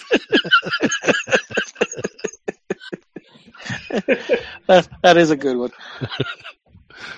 The one that I love, and I don't even know it by heart, but it's the one from Cantona where after he kicks that fan, right, and he just gives this philosophical, something about the trawlers and to the press. That's a good one. Basically, the gist of it is that you guys are just there waiting for me to do something. Yeah, you know what? My one of my favorite best quotes when he said, "I gave up women and alcohol. It was like the worst 20 minutes of my life." This reminds me of Picante. On the forums, they were talking about Picante, and David Faltes was fighting with that Olmo guy, and he was saying madrazos is part of the game, and Faltes was saying no, it's not. And I agree, it is part of the game. It is. I do too. I'm with you. It's not part of the sport of soccer, but it's part of the game. If you're in a competition, you're going to fight. Yeah. It's competitive. And you do get hit throughout the game. A lot of times you don't see it, but and same with what you're talking about with George Best and all that. Part of the game is booze and women, because that's all the players are doing. I mean, it's not. It's part of the whole. I think they actually should make it a natural part of the game. They should involve, like, take two shots if you want to. From give you a free kick from further out or whatever it is. Oh man, absolutely. Hulit likes your idea, John. Well, it sort of is because you have booze all in the stadiums and you have these cheerleaders. He's a throwback. He's a throwback. Yeah. Did you ever hear that quote from, I think it was Zlatan, or where I think he I don't know how he said something about his dad that, like, when he left the house, he told his dad, "You're in control of the house now," or something. Well, you're the man of the house now. Yeah, you're the man of the house now. When they left. What a dick. It's funny about Cantona. He was supposed to be in the World Cup here in the U.S. in '94, but Risto scored a hell of a goal to take it away from him when they beat him, and then Bulgaria goes to the semifinals. Crazy how that works out. That was a really good France team too. They had Cantona, they had Papin, they had all the guys that obviously won the tournament in '98. Would have been a really good team as well. For some of you guys that don't know Gaza, there's a famous picture of him and Vinnie Jones. Where Vinnie Jones from the Snatch and right. Used to play for Wimbledon. Yeah, just grabbing his nuts. Yes, I have seen that. Oh man. There's also one of Vinnie Jones taking out like a 6-year-old that I post occasionally. It's really funny. They asked him about it later. It says, they said, why on earth would you foul that kid? He says, I went for the ball. Said it wasn't a foul. I went for the ball. Good defending. Good defending from Vinnie Jones. Did you guys read about the possible ideas that FIFA's throwing out? I think it was Marco Van Basten about things that they're discussing is to he would like to see the game without the offside rules. That it works in that it worked in lacrosse or handball in Europe. Do something similar to the shootouts as opposed to the penalties, which MLS did that. So basically, he's going to bring back the NASL. That's what he's going to do. Yeah, the NSA, the old NASL, they had something similar to. Yeah, they had the offsides. They had an offsides line like hockey. Yeah. Yeah, it was like a hockey, but because I guess the way his line of thinking was that many teams they formed their teams as to how they're going to defend. So he wants to kind of break away from that, which I don't know. Maybe a team can do give it a go, just for one season. Well, if he wants to make it like handball, he's going to have to make the nets a whole lot bigger. Yeah, I'm serious. You have much more accuracy with your hand than you do with your foot, and much more velocity too. So I've always thought that if they really wanted to improve it, I would make the goal like a half a meter wider and a quarter meter taller. But that's how you get more scoring. Make the goal bigger. Could you imagine if soccer was like handball, where it's just like 11, like all 22 guys moving, down the field, like almost like football? It wasn't that long ago where it was just two points for the game for the win, one for the. I think that maybe to encourage more offense, to basically change up the point system. Like if you win by 3 or 4 goals. Oh, that would be very mean. But you're right. So if you win by like more than 3 goals, then you get like 6 points, or something like that, or even like 3.5 points, or something. But to incentivize, to teams to attack more. Well, I do know that they are talking about having shootouts at the end of the group stage when they do that crazy group stage in 2026. Where I guess it'll be like hockey, where like you're still going to get a point for losing, but the other team's going to get a point if they win the shootout, so they get 2 points. So it'd be 3-2-1. Unfortunately, what that means is that the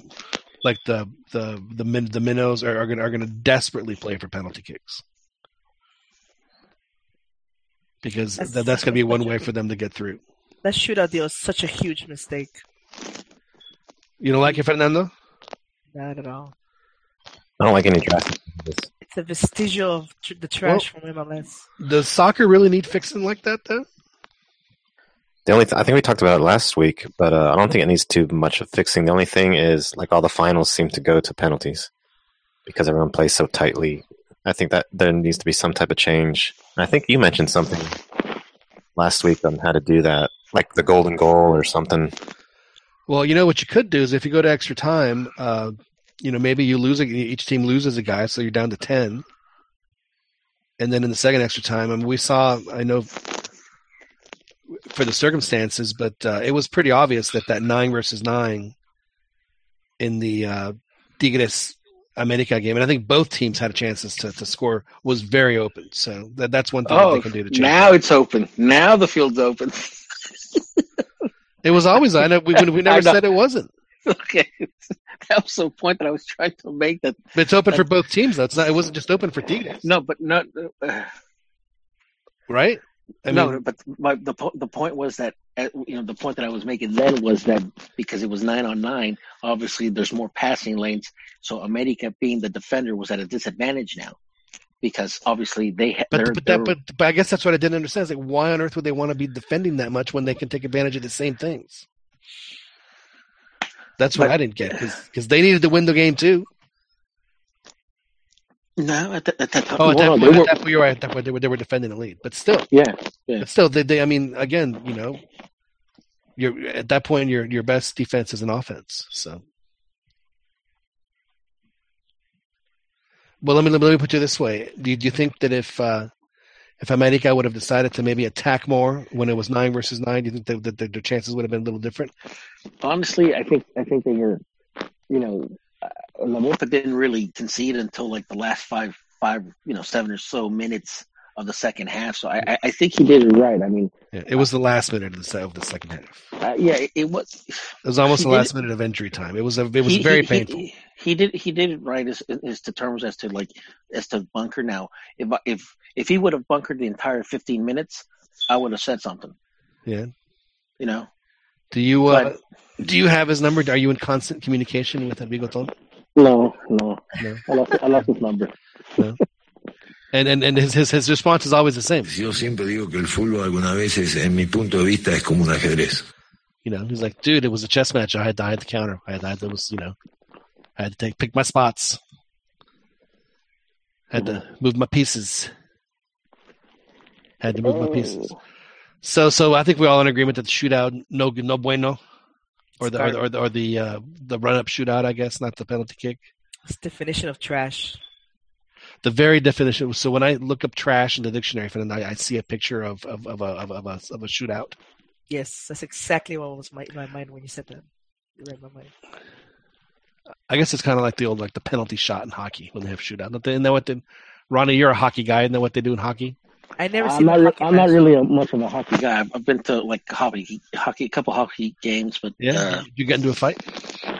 Honestly, you did, didn't you?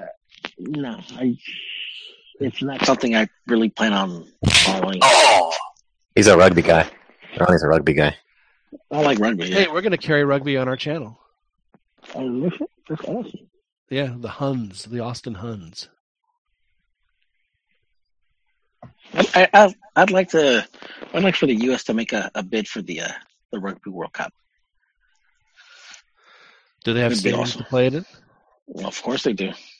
But doesn't the field have to be like bigger, like much bigger? No.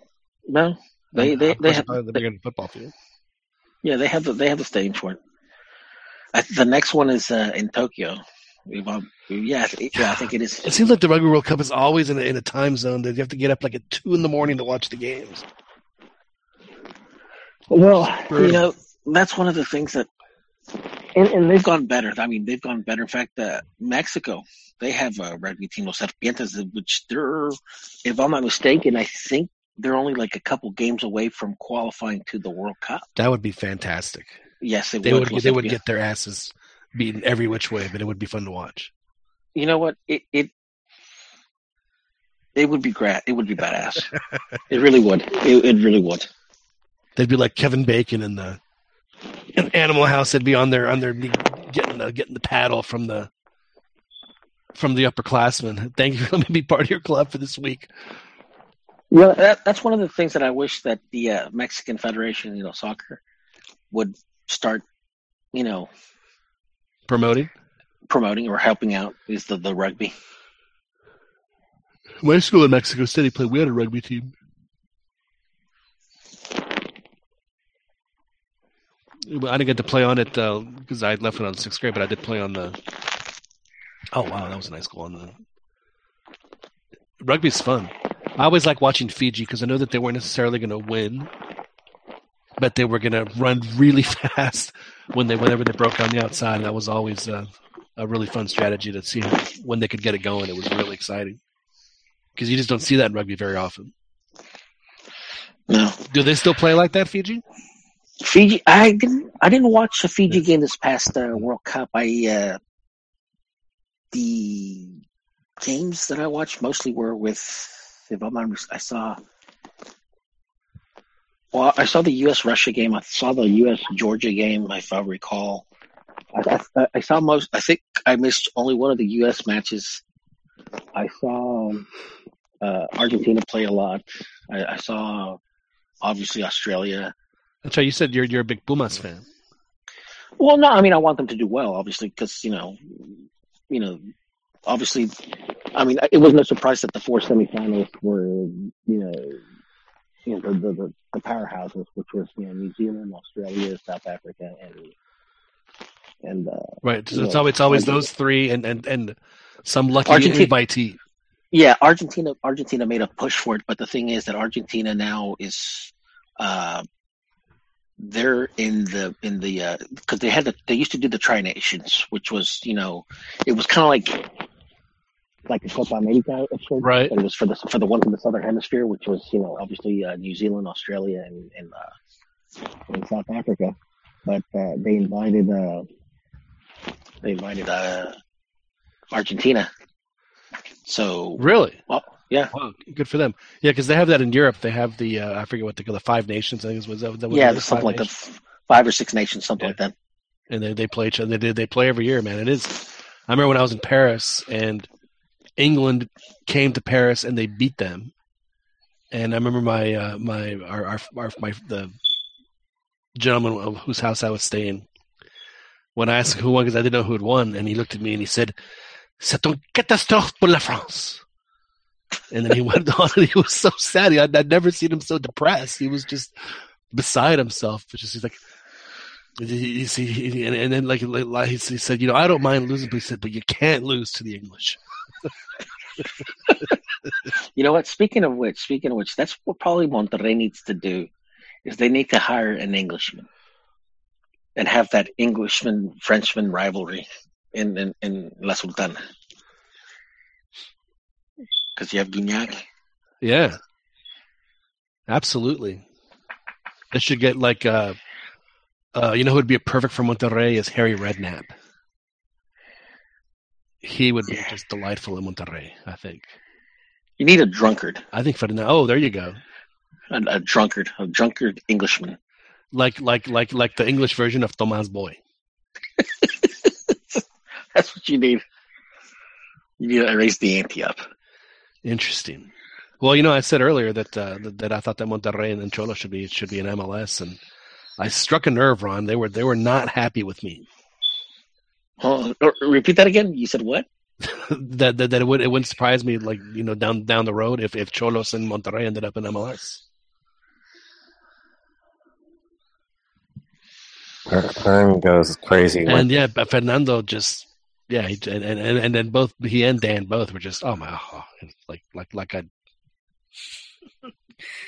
That is disgraceful. You know what? Honestly, with the whole the way FIFA's changed, Blatter obviously wouldn't have accepted that because obviously, MLS has a league, Mexico has a league. Yeah, but Canada has teams in MLS. That's because they don't have the support to have their own league. They don't have the... they can have their own league.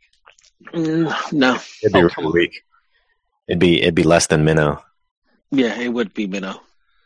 So there's for example, they get a pass because of that. There's actually a lot of leagues that get a pass. Monaco gets a pass; they get to play in the French league. Monaco is the size of European. Well, exactly. Liechtenstein gets a pass; they get to play in Frozen. No, Liechtenstein plays as its own country. Oh, but the league.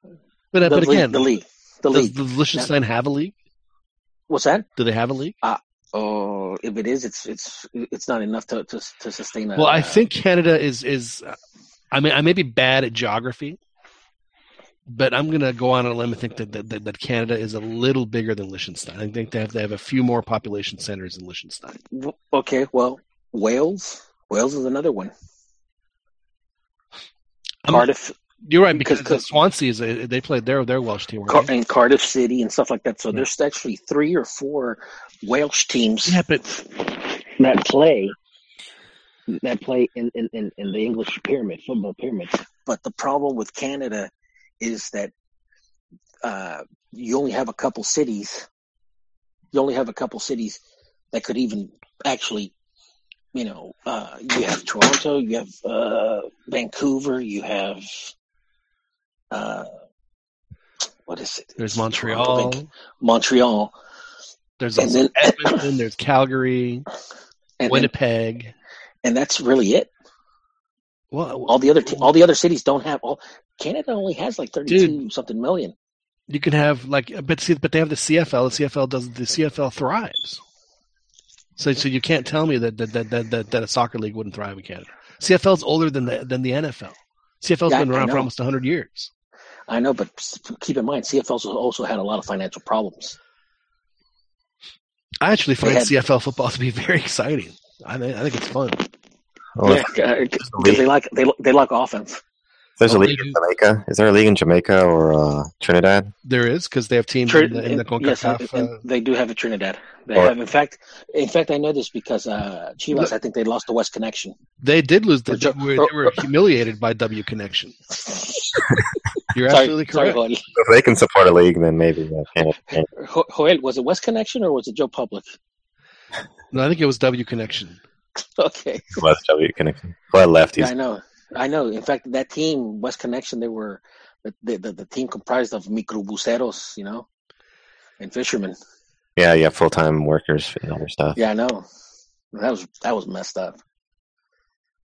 Where's Hoyle, by the way? Canada. He has left. Hoyle has left, but he didn't even say goodbye. He goes, I work tonight. Got to get going. Good show, fellas. Send me the notes later, chiquis.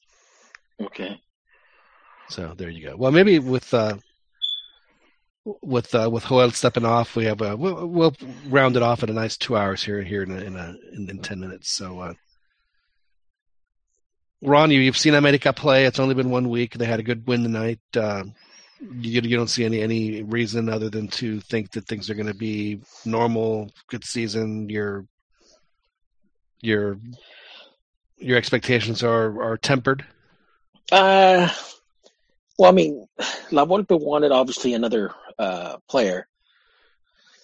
I don't know. I think you're right in in respect to Darwin Quinteros, that I think this is his last chance to really, make his mark on the team. Sure. And if he plays how he played in Santos, which that's what we all wanted, I think they have a chance. Peralta needs to step it up as well. One of the bright spots is that La Volpe, he's shown some of the younger players from the cantera. It seems like he's given them a couple, some confidence. Obviously, that's a good thing. Yeah, the defenders are pretty good. So, it's. I'm not going to say that. Oh, they're going to be in the final. Like last time around, I was confident that they had the team to do it. I just don't know if Darwin and Peralta. I mean, we need them. If they're off, I see a quarterfinal exit. All right. So you're putting the season entirely on the shoulders of Darwin Quintero and Oribe Peralta. Well, that's fair. I think that's fair. That's fair.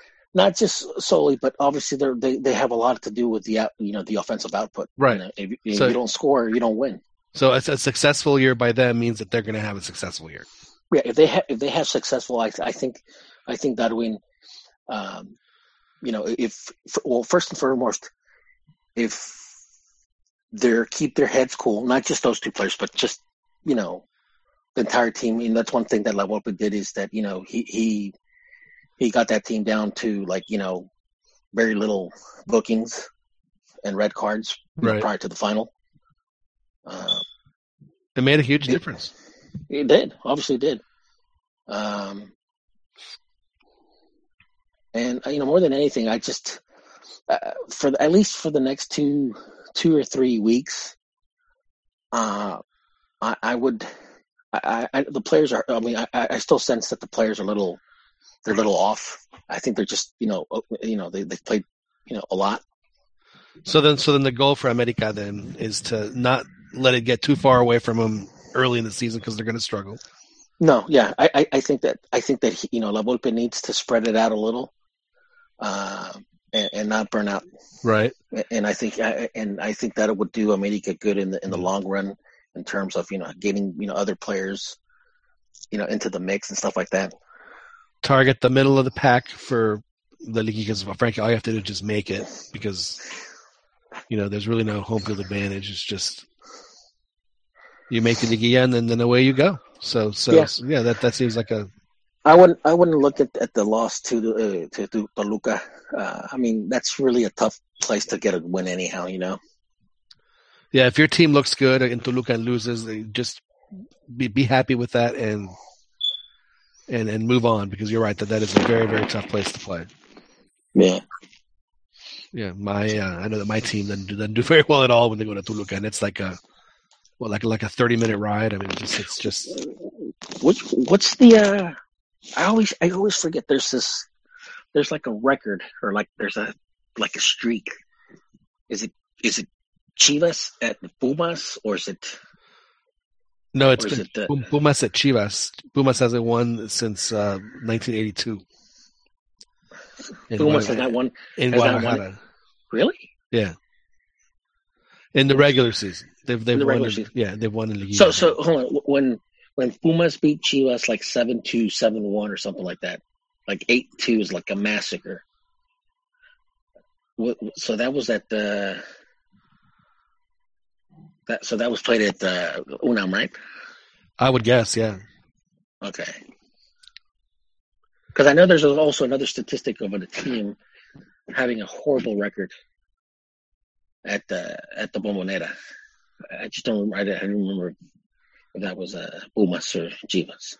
It would surprise me if it was Pumas because they actually, I think the last time they won, I think Bruno Marioni was there.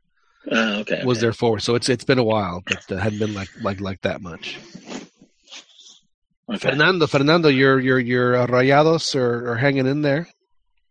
Yes, they are. Do you expect? What is your expectation for the season? Well, the league is the parity is so close, so it's really hard, like to say, oh, they're gonna do. You can only expect the best, but we do need a change in leadership in regards to the coaching. What happened with you and is he not returning your calls anymore? I mean, did he, what is going on? It's just that we have a great team, and looks like no le estás sacando jugo, I think is what you're saying. Yes, that's exactly it. Like he's just demonstrated. It's like his third season now. Been an amazing. So he's underachieving, and you think that you need to get someone there that can get the players to play up to their potential. Who would that be, Fernando? If you're bring them back, damn it. How? Okay. Why would a team like Monterrey, who has been dying to have success for 40 years, finally get a coach where they just do unbelievably? Why on earth they name a street after the guy, and then they fire him after because he had one bad season? It was a mistake, big mistake. Who does that? Well, obviously Monterrey. Yeah. Anyway, okay. So he's not available. Who are you bringing in? If possible, Almeida, but really, he's not available either. Well, a few losses and he might be available. So interesting. So I don't know, Fernando. I feel like you're a little bearish on your pandilla. So yeah, I do think that it's up in the air. So wow. Usually you're so confident, Fernando, to hear this. I guess I'll call it pragmatism, and a real centered look at and realistic expectation of your team. I'm impressed, man. You've Well, I'm not. You're evolving. I can make proper assessments of certain situations. Well, I'm sure you can, and you have, and you will continue to do so. Is Dan? Dan has fallen off. Chiquis, what gatos are you on this week? Pumas. Are you back to Pumas? Nicolas Casillas brought hope back to Pumas, so he has. They're going to be dynamic with him at the front. The Tijera that he scored, that was pretty quick. So even from the first game, you could tell this guy was doing something new. Yeah, and Cruz Azul is I don't care what people say that they are a tough out, regardless of how poorly or whatever kind of they're playing. They're always a tough team to beat, home or away. So yeah, anytime you beat them is good. That said, those are good 3 points. And the thing with Tigres, the other gato is that they're still playing their subs. I don't think they're playing the full team. Like America, are they playing their full team? As opposed to Tigres, they're just like coasting. They're not even caring right now. So they haven't brought in the. I think Gignac is not starting. Well, they play America this week, so they're gonna. This is a game. Frankly, it wouldn't surprise me at all if this game ended up 0-0 anyway.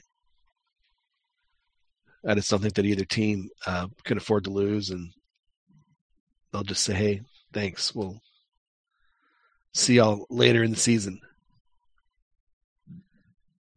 Yeah, but who knows? It should be exciting, but we'll see. Hopefully, it will be. Hopefully, maybe I'm being too cynical, but maybe we'll see some excitement as you say. And I wish we had Joel on. He had to fall off. I was going to ask him about the Pulido injury, but it looks like he's going to end up playing. So Chivas have a match against Xolos, and Pumas actually plays León, so I'll get to see Julio at striker firsthand. We'll get to see how that plays out for us, Chiquis. If it works out for León or not, hopefully, at least for this game, hopefully it won't. So yeah. Excellent. Well, I think that was an excellent show, guys. It was really enjoyable. It was entertaining. I think informative. One of our better shows. So I think thank you all very much for your stuff. It was everyone was bringing the heat tonight. So it was good. Thank you, John. Thank you, guys. Yeah, y'all have a great night. Likewise. Yep. This has been later, Pern. Later, Beto. Yeah. Have a good one. Excellent. Well, this has been the Los Aceros Football Podcast. Oof, there I did it again. This has been the CantinaMX Futbol Podcast. Oof, I have to get used to that. It's only been 3 weeks. You would figure it out. But we do thank you guys for joining us, and want to mention that we're on every Wednesday night at 9:30 on YouTube, and of course you can listen to this and all the previous editions of the CantinaMX Futbol Podcast on iTunes. So thank you guys very much, and we will talk to you guys next week.